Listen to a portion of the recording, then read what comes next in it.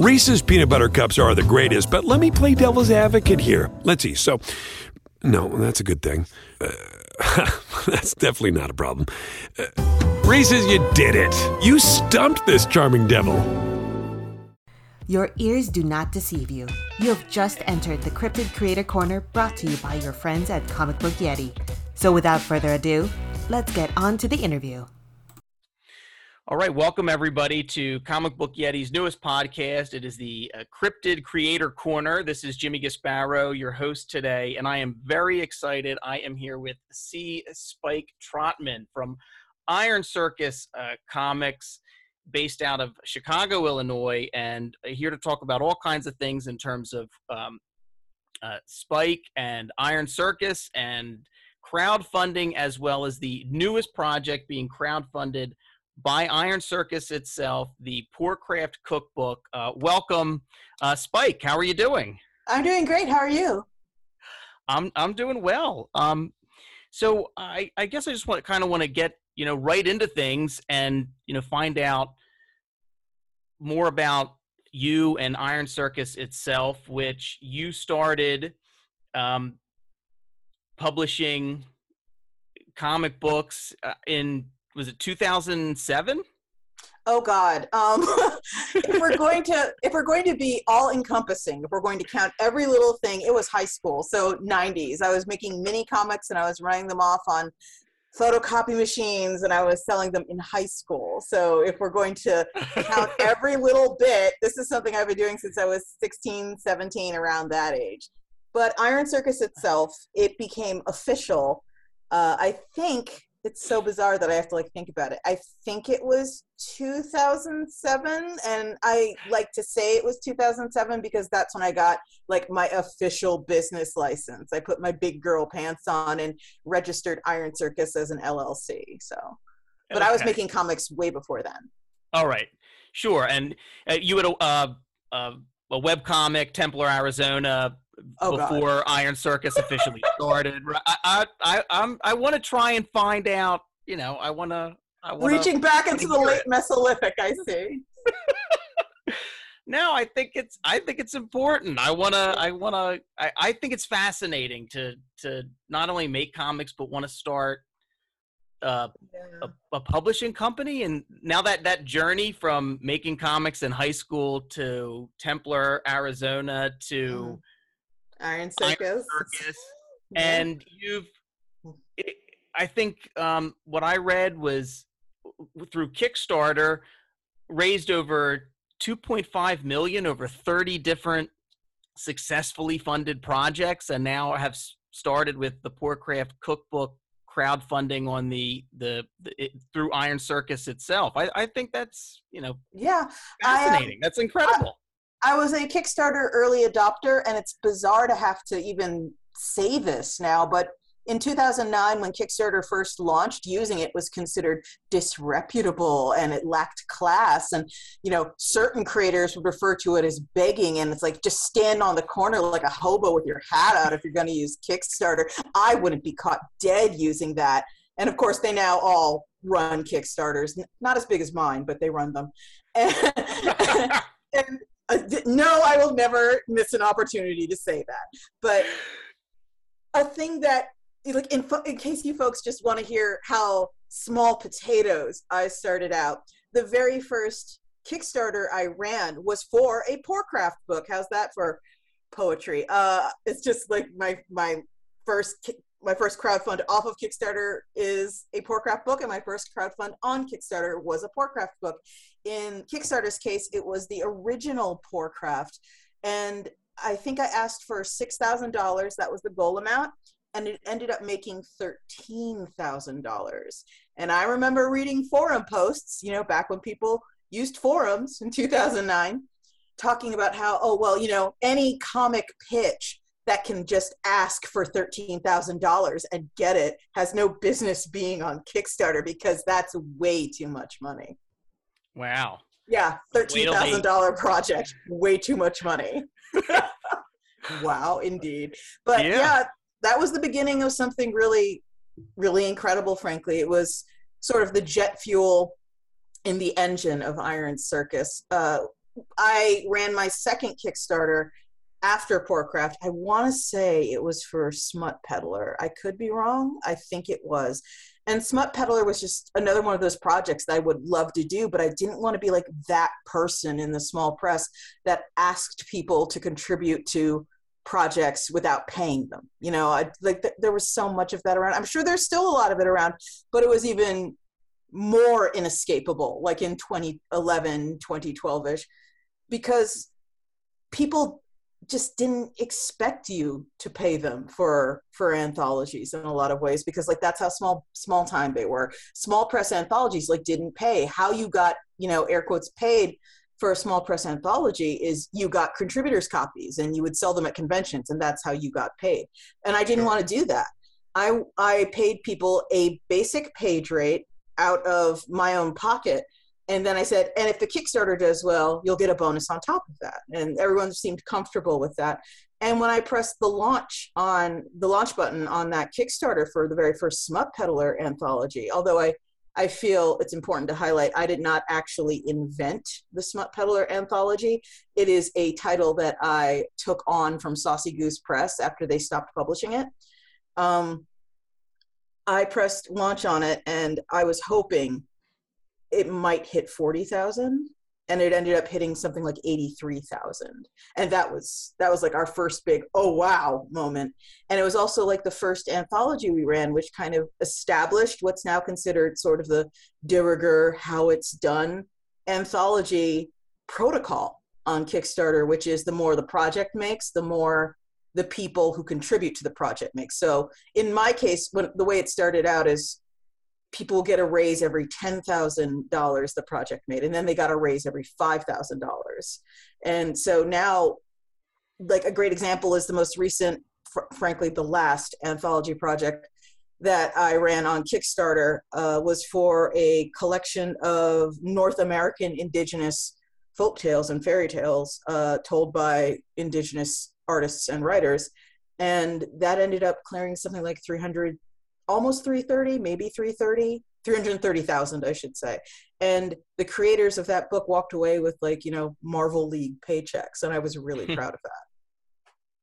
But yeah, Kickstarter, 30-something projects, almost 2.5 million over the course of 10-ish, 11-ish, 12-ish years. Wow. Yeah. When you decide, when you first are getting started and when you are having success with these projects, how do you decide for Iron Circus what it is you want to do? I mean, I'm fairly new to, you know, seeing things on Kickstarter and backing things on Kickstarter and in, you know, interviewing folks in comics. But, you know, sometimes the anthologies can be a hit or miss. It depends. I was able to interview, I think, some of the editors behind the Cautionary Fables and Fairy Tales North America. And it was to see the success that had was, you know, incredible. And to see so many indigenous creators that were involved in it and telling these really fantastical and wonderful stories was great. But you'll see other anthologies that look wonderful and don't do, you know, nearly as well. So when you're first starting out and you're out on your own and you're using Kickstarter to raise funds, like how are you picking your projects when you first got started? How are you deciding this is what I think is going to do well, or this is what I want to see out in the world? Honestly, the joke that I tell is the only hurdle you have to get over at Iron Circus is, do I like it? Like that is how we decide what we publish. You know, we still have a open door submissions policy. If you follow the instructions on the submissions page and turn in a submission, we will read it and we will go over it. And at this point, Iron Circus, just for folks who don't know, it's run out of a Slack. There are about 12, 13 people in the Slack at this point. But if I don't like it, even if like everyone else likes it, and they can't talk me into it, if they can't be all like, no, you should go for it because XYZ, it doesn't go anywhere. It doesn't fly. So pretty much every Iron Circus book you've ever seen come out, it's there because I like it. And I honestly, it's no deeper than that. It's just my taste level. And quite frankly, there are times where you can find me in the Slack functionally throwing a tantrum because there will be a book that we publish, and it doesn't perform like I feel it should. And I'm all like, this isn't fair. This should like have sold 50,000 copies by now. This is brilliant. This is amazing. What is wrong with people? But I think every publisher kind of has those moments. They have books that they really believe in that just don't find the audience either right away or even potentially at all. And you just kind of sit there in the corner, with your arms crossed and frowning and being all like, you guys suck. You don't know good stuff when you got it. So then I guess what type of stories do you like? What do you find yourself gravitating towards now that you've been doing this, making comics since the 90s when you were in high school and through the early days of Iron Circus, and up to now? So what have your tastes changed over time, and what do you find yourself enjoying nowadays? I like monsters. I like romance. I like romance with monsters. All right. I like fantasy and sci-fi a whole lot. I think a lot of that is based in sort of, when I was growing up, I was watching stuff like Mad Max Beyond Thunderdome. I was watching, God, what is that? Oh, Dark Crystal was a big thing with me. I love Dark Crystal. Absolutely. Love it. And I developed an incredible fixation on The Last Starfighter, if anyone even remembers that one. I loved The Last Starfighter. So those are the kind of things I was growing up with. And that was also sort of a period where like video games at home were kind of recovering from the crash, because there's that big home gaming system crash. But I had a Nintendo. I had friends with a Sega, and we had, because my dad needed it for work, I have the feeling we had a personal computer in the house earlier than most people had a personal computer in the house. And so we were buying a lot of computer games. And quite frankly, I find myself, I do like slice of life. I do like true to life. And I occasionally do also like memoirs, asterisks, as long as you have something meaningful to share or say. But I kind of find myself gravitating towards both fantastical and human stories, like human scale stuff.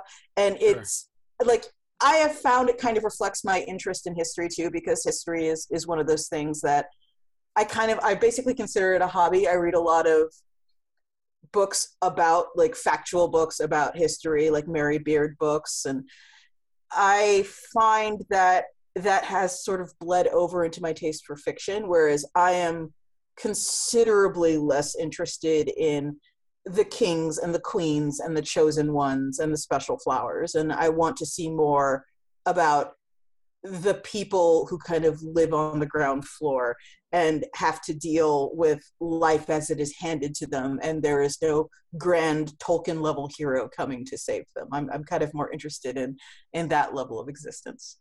All right. I have a tendency to agree, in terms of that's where my tastes gravitate towards it as well. I think there's something to be said about those. I like how you put that, those folks that live on the ground floor. Mm-hmm. And I will just want to go back to something you said, just to commiserate a bit. I once drugged my dad to a Marriott or Crown Plaza in Cherry Hill, New Jersey, so I could meet Lance Guest and Catherine Mary Stewart, the two stars of The Last Starfighter. Oh, wow! That's so cool! So, big nerd, me. Yeah.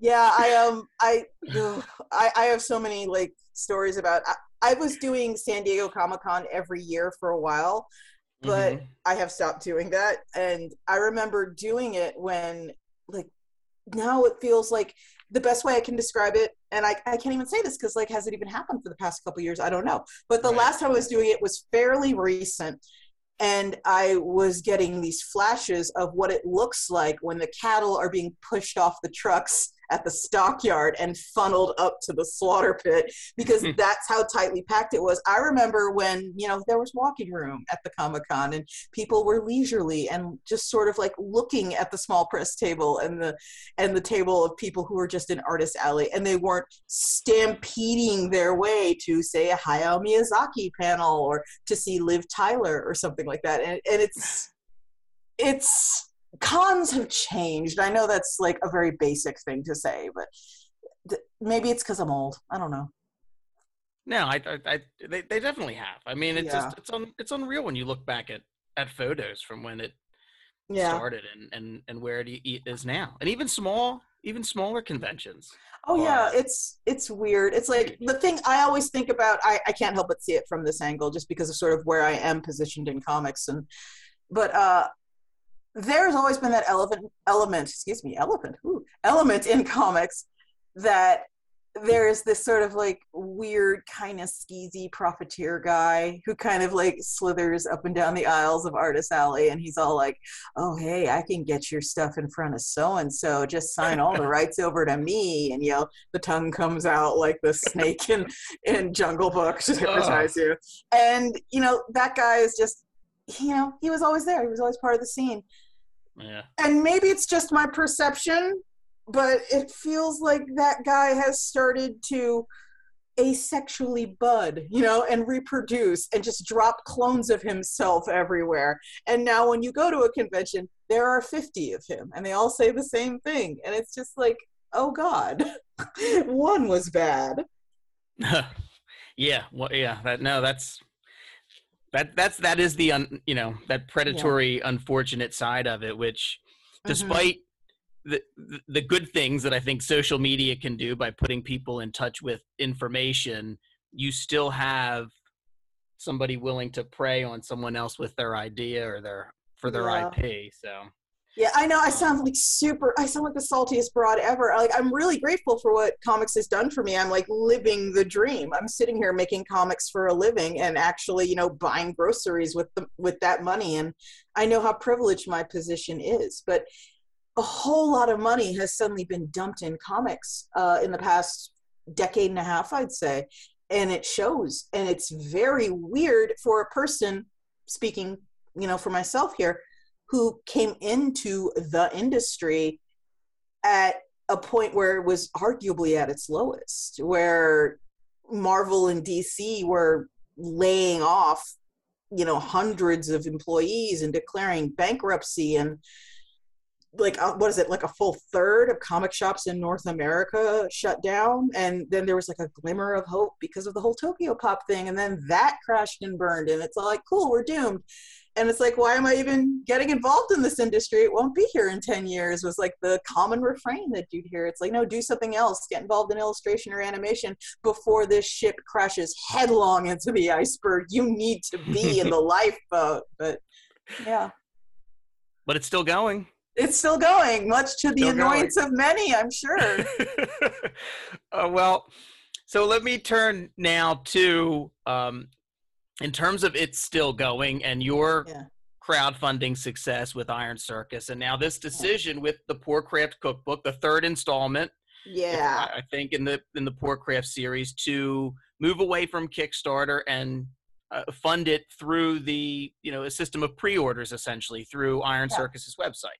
Yeah. So what led to that, and how did you come up with, like, this is what we're going to do, this is why we're doing it? In December-ish last year, 2021, is when Kickstarter sort of announced in a way I think even they would acknowledge was not great and not particularly well thought out, that they were considering integrating blockchain into Kickstarter's functionality. And the thing that bothered me isn't that, the concept of blockchain. I think a lot of people think I'm like this weird Luddite hissing at it like Dracula hisses at a cross, and that's not the case. I understand what a blockchain is. It's just a distributed database, and I understand that's sort of a morally neutral thing. That's just a bunch of code. Inherently it is not evil.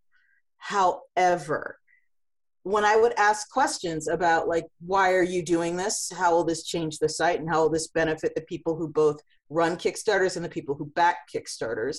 And can you assure that this will be used in a safe and moral way? I got zero answers. And I asked over and over again, what does this mean for the site? What are you going to do? And nothing I heard from the horse's mouth. I'm not talking about like rumors circulating on social media, like from people working in the Kickstarter offices. nothing I got was satisfactory. It wasn't an explanation I was happy with. And I've come up with an analogy that sort of helps people understand my position on this, where you picture Kickstarter as a car and you picture me as a passenger, and the folks who are running Kickstarter, they're in the driver's seat. And we have been sailing down the highway and going exactly where we want to go. And everything's been going great. The sun is out, the birds are singing. We're watching the rolling green hills whip by as we sail down the road. And then in December, suddenly Kickstarter just took like a super hard right onto a dirt road into the woods that's not on any map and has no signs. And as the trees are closing in and the lights growing dim, they just keep going. And I lean forward in my chair and I go, "Hey, where are we going?" And Kickstarter just goes, "It's fine," and keeps driving. And I'm going like, no, I really need to know what's with the weird sudden change, like what's happening. It's fine. And finally a third time, and I do this 3 times because that's really how many times I actually did it. I wrote them twice and I had a Zoom call. I talked to a bunch of folks over at Kickstarter that I've known for years. And I said, no, really, I need to know where you're going. And I need to know why suddenly we're changing the way we do things. And they just said, "It's okay. Would you get out of the car? Because I would." Right. And it's like, that's the moment I decided to get out of the car. I don't know where we're going. I don't know why you're doing this. And I don't know why we had to change. Things were fine. So I need to go. I don't want to. Maybe you're going someplace incredible and magical, and in 10 years I'll be kicking myself. But if that's the case, I need to know, 1, why you aren't telling me that, and 2, why you can't seem to explain that to anyone else. Like, if I don't know where we're going, I need to get out of the car. And that is why, for the foreseeable future, as long as they're sort of sticking to this dark dirt road that's not on any map and has no signposts, I can't really be a part of things over there anymore. And it's no indictment of the people who work at Kickstarter or the people that I've known over there for years, or the concept of crowdfunding itself. Like, crowdfunding has been an amazing boon to the small press. And I think comics are bizarrely well equipped to sort of take advantage of something like Kickstarter, just because we are so DIY. And unlike a whole lot of other publishing, until very recently anyway, there is no shame associated with publishing your own comic, because for decades, that was the only way you were going to get it done. So that's what we did. And so Kickstarter is the perfect fit for us. I think crowdfunding in general is the perfect fit for the small press. But I don't know what's going on over there, and I can't be a part of it. Reese's peanut butter cups are the greatest, but let me play devil's advocate here. Let's see. So, no, that's a good thing. That's definitely not a problem. Reese's, you did it. You stumped this charming devil. Yeah, I mean, just as, certainly in terms of crowdfunding for comics, in terms of what you were saying earlier, the attitude has certainly changed from, 2009, because everyone has, big names and brand new creators have crowdfunded comics and used Kickstarter. But I also noticed, I think it was actually today, if I'm not mistaken, Kickstarter came out with a statement from their website. The heading is, "We won't make changes to Kickstarter without you." And I just wanted to ask you, and because one of the things, I'm not a technologically savvy person. So when this first happened and we were looking at it at Comic Book Yeti and talking about it, one of the things we wanted to see was the white paper, which kind of, breaks down and explains, for anyone that doesn't know, a white paper describes like a complex issue, so it'll tell what they're trying to do with their decentralized platform. And Cello, I believe, was where they were going to start to build this decentralized network using blockchain, but it hasn't been issued yet. And so Kickstarter's now come out with this statement: "We won't make changes to Kickstarter without you." And they talk about the actions that they're now taking. I noticed a lot of the things on that, the actions that they're now taking. still don't seem to talk about why they're doing this. Yeah, exactly. Why they're doing it. They say, Yeah. we'll not move Kickstarter onto a new protocol unless it's been tested. We will establish an advisory council. Yeah. So I didn't know if you had a chance to. It just happened today. I don't know if you had a chance to look at it or look at their FAQs, and if you had any additional thoughts about it. I mean, someone that has done so much with Kickstarter, so I thought you'd be a good person to ask. Yeah, I do have thoughts, and I was sent this list, this link to the new article on Kickstarter by like 3 people within an hour, going, "Have you seen this? Have you seen this? Have you seen this?" And yeah, the whole establishing an advisory council, that's literally a thing I suggested in my Zoom meeting with them, where I said that your big problem now is that nobody likes you anymore. And I don't know how you get that back. And what I actually mentioned is, and this is a deep cut, I apologize to your audience, but there is a MMO, and it is called EVE Online. And I will spare folks the details, but it was revealed at some point that one of the guilds, we'll say in EVE, was cheating. It was cheating super, super bad and super, super hard. Devs from the game were actually giving this guild end game items and giving them tip-offs for events where they could find all the good loot. They were just doing all kinds of really unfair, unsportsmanlike things. So, of course, their guild became the most powerful in the game through super unfair, uncool means. And a whole bunch of players, when this came to light, were not happy. And what EVE decided to do to fix it is kind of have a players' council. And I think EVE is based in like Iceland. The developers of EVE Online are based in Iceland, and I think that they fly this players' council out to talk to them about changes in the game, and it was like this effort to reestablish trust. That was how they did it. And I brought this up in my meeting with Kickstarter. I'm like, maybe you guys should consider doing something like that. And if you're wondering, this whole advisory council thing, yeah, that's me. It's interesting to see they actually took me up on it. I didn't think they would. I still think it's a really good idea. It's just wacky to see them actually doing it. Because if I can be totally frank, seeing as how they reacted to people basically screaming in their thousands on Twitter, "Please don't do this," I think I'd assumed they were done listening to us. Yeah, it's interesting.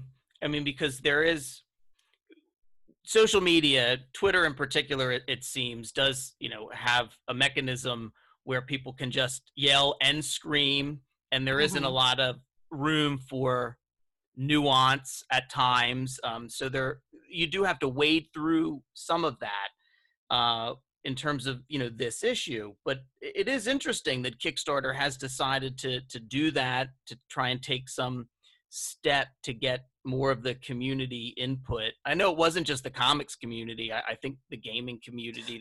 Tabletop gaming especially was upset about it too. Yeah, really not pleased. Tabletop gaming especially. Yeah. I will say that I did look at their Kickstarter protocol, frequently asked questions, that says it was updated as of today. And the first one is, what is Kickstarter trying to solve with the protocol? I'm going to have to get somebody to explain it to me, because I still didn't understand what they were trying to fix with the new protocol. But it's there for anyone that is curious about this issue and wants to look at it. Yeah, I have a lot of strong feelings, and a lot of them are mixed. And all I can say with absolute assurity, because like I keep telling people, I wasn't in the room when they made this decision. I don't know what they were thinking. I thought they would never do something like this, but I was clearly wrong. So I'm now no longer willing to tell people what I think they'll do, because it's clear I don't know. But I wish they weren't doing this, but I think they're making it clear that they are not going to back down, that this is not going to be walked back. If anyone out there is listening to this and they're kind of like sitting tight, maybe they're planning on crowdfunding something on Kickstarter in the future, and they're just sort of like waiting for the smoke to clear and for Kickstarter to post their mea culpa maxima, that's not going to happen. Like, as a person who, once again, has talked to folks over there, believe me when I tell you, it is not going to happen. They're going to do this. They may delay it. It may take years, but I saw no indication that they were wavering. So plan accordingly. Wow. Well, so now let's switch gears, because you away from Kickstarter, like Iron Circus did. Yeah. With a heavy heart. And talk about the Poor Craft Cookbook. I noticed earlier you said you think the goal for the first Poor Craft was 6,000, and according to the Iron Circus website, the funding goal for the Poor Craft Cookbook was 6,000. It looks like as of right now, with 20 days left to go, it's sitting just shy of $21,000 raised. Yay! So yeah, we're really excited. That's amazing. Yeah, and I just want to say that I went through the review copy that I had and didn't quite know. I'm not as familiar with the other Poor Craft books. I didn't know quite what to expect. This was delightful. I'm so glad you liked it. Penny and Millie and the dog's Nickel, right? Yep. And it's so cute and so informative, and it delivers information in such a fantastic way. The first 80 pages, I'd say, are essentially an ingredient list and how to shop smarter, and everything from how to store vegetables and how to deal with, storing other items in the kitchen. And then there are recipes for the next, I guess, 100 and some pages. I think it's a 200. Oh yeah, it's a real deal cookbook. It is, and the recipes are diverse. I mean, I had to stop and have a snack because the chilaquiles recipe was just before the shakshuka recipe, and at that point I was hungry. Yeah. So yeah, there's a ton of variety in there. It's great. So it was written and illustrated by Nero Villagalos O'Reilly. So tell me, how did this all come about, and why the cookbook, and what was your input in all of it? Well, the first Poor Craft, when it came out, people, they loved it and everything, but the feedback we got, the constant feedback was like, oh, you should make a cookbook.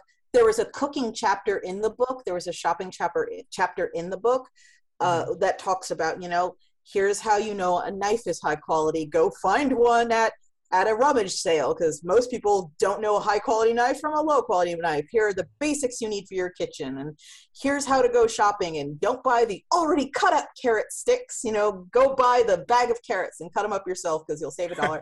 That sort of thing. But people wanted more. They wanted a whole book of that. So while the Kickstarter was run in 2009, the very, very tail end of 2009, so tail end, I should mention, that we didn't actually get the payout from it until 2010.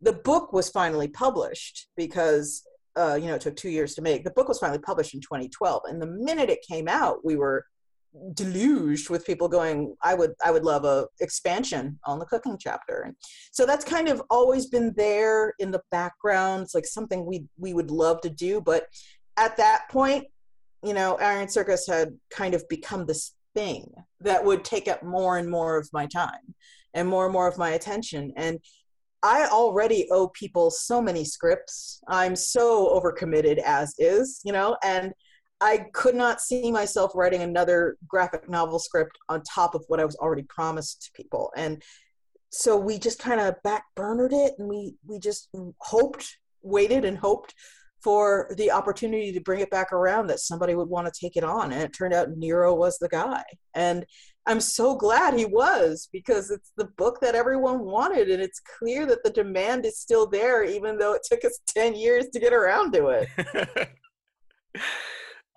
So was there like editorial oversight in terms of, these are the recipes we have to include? Were those decisions made? Was that Nero, or was that others involved in it? Well, we went over the script and we made sure to give him feedback on everything he submitted, but a lot of it, like 95% of the book, that's just all Nero, because I trust him. He knows what he's talking about. told him, like, put in what makes sense. And when he turned in the script, like, spell check was pretty much all we really did. Okay. It didn't need anything. It was honestly perfect. There are some very smart things done with this cookbook that I have to point out. I feel like my interview style is just Chris Farley in that one SNL sketch where he interviews Paul McCartney, but I just loved it so much. And some of the smart things that are done in terms of, he talks about or the two characters, Penny and Millie, talk about some topics that get a lot of buzz on social media, but it's done in such intelligent way in terms of talking about GMOs and what that really means in terms of your food. And there was a quote in it that knocked me back, and I wrote it down. If it's inaccessible to the poor, it's not really that revolutionary. Exactly. Yeah, that goes so beyond like just food and cooking, and that is just a rule for living. It is, but it's just dropped in this discussion of Millie and Penny. I think they're still in the supermarket in like the produce aisle when it happens. Like, Penny is a covert revolutionary. Oh, and there's so many interesting things in terms of like the spices you absolutely need. There's so many good things about stocking your pantry, and then the recipes themselves were all, I mean, very good and very diverse for a lot of different tastes. It was the thing I always picture is like a lot of people who kind of leave home and maybe didn't have the benefit of a parent or a guardian sort of walking them through some basic cookery so they could, fledge from the nest with a library of dishes they could make for themselves. There are people out there who spend, I'm talking years, with just like toast and canned soup and maybe like a lean cuisine every now and again. And like, they don't necessarily like it, but they feel they don't have any more options, and just like eating out every night is not a thing they can do. And this book is for more than just those people, but it's like especially for those people who didn't have the benefit of a home education on cookery and kind of don't know where to start, because quite frankly, if you're wanting to get into it, it can be very overwhelming. Oh, sure. Oh, I was also just thinking, I mean, I'm married. My wife and I have 2 kids, and there's a shelf in the kitchen filled with cookbooks that are never cracked open because they're too complicated. The kids don't eat any of it, and we never look at it. And but I thought some of these, like, to introduce the kids to other things that, they can make too, because a lot of the recipes aren't terribly complicated, but it's using the pantry to the best of your ability, because you're trying to maximize whatever it is you have, and they're flavorful. I thought it was great. I'm down. Ooh, oh God, I could be here all day. I have opinions with a capital O on sort of the food industrial complex or the food internet scene.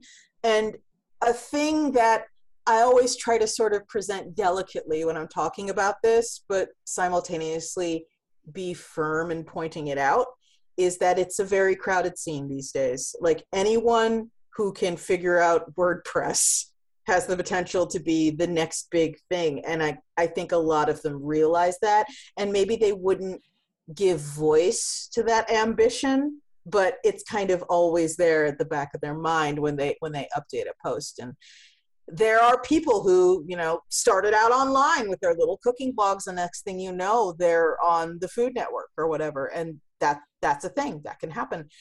And a way people can get attention, which is put to nefarious and diabolical use on places like TikTok, but less so on actual real food blogs, is if they can just put their own little weird twist on something, maybe they'll get, that extra click, or that extra article written about them, or that extra link on Bon Appetit. So when they're telling you to cook chicken soup. Oh wait, no, don't use that. Don't use onions, use shallot. Don't use chicken, use the black chicken from the Chinese supermarket. Don't use celery, use celeriac, and make sure that the broth has a touch of kombucha and all this other stuff. And I just picture people who are new to cooking going, oh, chicken soup, I'll make chicken soup. That sounds simple. And that's the first recipe they find, someone who is making an attempt to stand out in the ultra crowded food space. And as a result, they have posted this borderline absurd nightmare of a recipe. And that's instantly discouraging because you don't have a single one of those things in your cabinet. You know what I mean? You don't have the budget to head down and get all these specialist products from the specialist supermarkets that are in 3 different stores 20 miles from each other around town. So you're just like instantly discouraged and you have a hot pocket. And I think that happens unfortunately frequently. And that's why I really love Nero's approach, especially when, if you look on his Twitter right now, he's cooking some of these recipes from the book. And his whole attitude is like, if you don't have this, it's fine. Okay, this is breadcrumbs, but whatever, I'm just doing this. And also, you can add this, but you don't have to if you don't want to. And that, to me, is what home cooking should be. Yeah, I agree. One of the original Porkcraft had a recipe I called "Clean the Fridge Fried Rice," and like that's how foods like that started. It's just, okay, these carrots are not looking great. It's time to make fried rice. These scallions have maybe a day left. It's time to cook them before they are literally inedible. And that's where dishes like fried rice and a lot of soups and stews come from. It's just using stuff up. It's not going out and intentionally buying stuff. Right. Yeah, no, that's true. We, I think once every maybe 2 weeks, we'll have a clean out the fridge or freezer event where we, try to put together whatever it is we find. And it's usually the best meal of the week. Yeah. I don't think I've ever made a muffin that wasn't some sort of "this fruit is not long for this world" rescue operation. Yeah. When the bananas start to go, it's like, all right, and you smoothie or muffin, what's it going to be? Too far gone to just peel and eat straight, but not so far gone that you should throw it away. What can we do with this? Oh, I know, muffin. There you go. Well, before I let you go, because I don't want to keep you here too long. I appreciate all your time, Spike. Since we're talking about food, I wanted to ask you, what is your favorite comfort food? Oh my God. I have a huge issue with Korean food. I eat so much Korean food. And there are these Korean rice cakes. And they are basically these little cylinders. The dish is called tteokbokki. And it's absolutely junk food. But it's so good. And basically you get these little Korean rice cakes, these cylinders. You could get them in frozen form, which is better, or you could get them in dried form, which is fine, but not as good, but still delicious. And you soak them and they turn into these fabulous, soft, chewy pillows. And then you cover them in this really sweet, spicy sauce, gochujang, and it's red pepper paste and also a bit of sugar in it. And you mix up the rice cakes and the gochujang, and you add whatever you want. You can add cubes of Spam, you can add fish cakes, you can add mushrooms, you can add whatever, and maybe a dash of like broth to make it a little more soupy. You can make it super dry, you can make it a little soupy. It's all up to you. And then you sprinkle the top. A lot of people use mozzarella. I don't always use mozzarella, but you sprinkle the top with like mozzarella cheese, and then you stick that under the broiler and you let it like bubble and brown, and then you eat that and you feel bad about yourself, but it's really good. I got thrown for a second when I heard mozzarella, and I was like, okay, now I'm still with you. It's like I could go into like the food history of Korea, but they have so many amazing cheese dishes over there, like cheese corn. Oh my God. And there's a Korean special called Army Base Stew, which is like, again, it's sort of like the epitome of scratching together what you could find and throwing it all in a pot. But now it's like this an incredible delicacy that when you hear the components of it, you're like, that sounds totally insane. But it's delicious because it's like a bunch of dried ramen and also some slices of processed cheese. You can't use real cheese. You have to use the processed stuff. You have to use the Kraft singles. And then you add in some tteokbokki, and then you add in, what slices of fish or meat do you have hanging around? Throw those in there too. Boil some eggs as well. Do you have some bamboo? Throw that in too. It's amazing. Army-based stew, everyone. If you ever go to a Korean restaurant, see if they have it and have it. Yeah, I'm gonna head. It's too late, I think, to head to one now. But tomorrow lunch is open. Go for it. You won't be sorry. It's crazy good. Korean food is one of those types of foods that I was never exposed to early on. My parents had always fairly bland tastes. Everything, in terms of meat was well done, and my mom's specialty. My dad worked shift work when I was a kid, and he worked midnight, or when he worked 3 to 11, I guess. So my mom was in charge of dinner. She'd make almost the same thing, which she would just brown hamburger, which she calls Hamburg, in a pan. She'd drain the oil. She'd put Kraft American cheese over top of it and melt it. Like it looked like a giant hamburger patty, and then she'd make Velveeta shells and cheese, and we'd have that like every night because it was one of the only things she could make. My God. No. She's great, but she does make really nice lasagna now. But when I was a kid, that was like the be all and end all. But when I went to college in Philadelphia and Philly, and then started to expand my taste horizons, and Korean food. It was like I think I went nuts. Like there was bibimbap and everything. I went to town. I was like, I'm never leaving this restaurant. They're going to have some of my favorite. Somebody. Yeah, some of my favorite cuisine these days is Asian cuisines. Like I love Japanese food. I love Korean food. I love Szechuan food. I love all kinds of food, Thai food. I love, if it's on that part of the continent, it's like I'm willing to give it at least a try, it turns out. Yeah, I agree. Well, all right, now that I'm hungry, and the audience is probably hungry, I really appreciate all your time, Spike. I wish the rest of the campaign with the Pork Craft Cookbook, I wish Iron Circus the best of luck, and hopefully the next project, we can talk again somewhere down the line. Absolutely. I'd love that. Thank you. All right. Well, this is Jimmy Gasparo for Comic Book Yeti's Cryptid Creator Corner. Until next time. Thank you. Bye, everyone. This is Byron O'Neill, one of your hosts of the Cryptid Creator Corner, brought to you by Comic Book Yeti. We hope you've enjoyed this episode of our podcast. Please rate, review, subscribe, all that good stuff. It lets us know how we're doing, and more importantly, how we can improve. Thanks for listening. If you enjoyed this episode of the Cryptid Creator Corner, maybe you would enjoy our sister podcast, Into the Comics Cave. Listen and subscribe wherever you get your podcasts.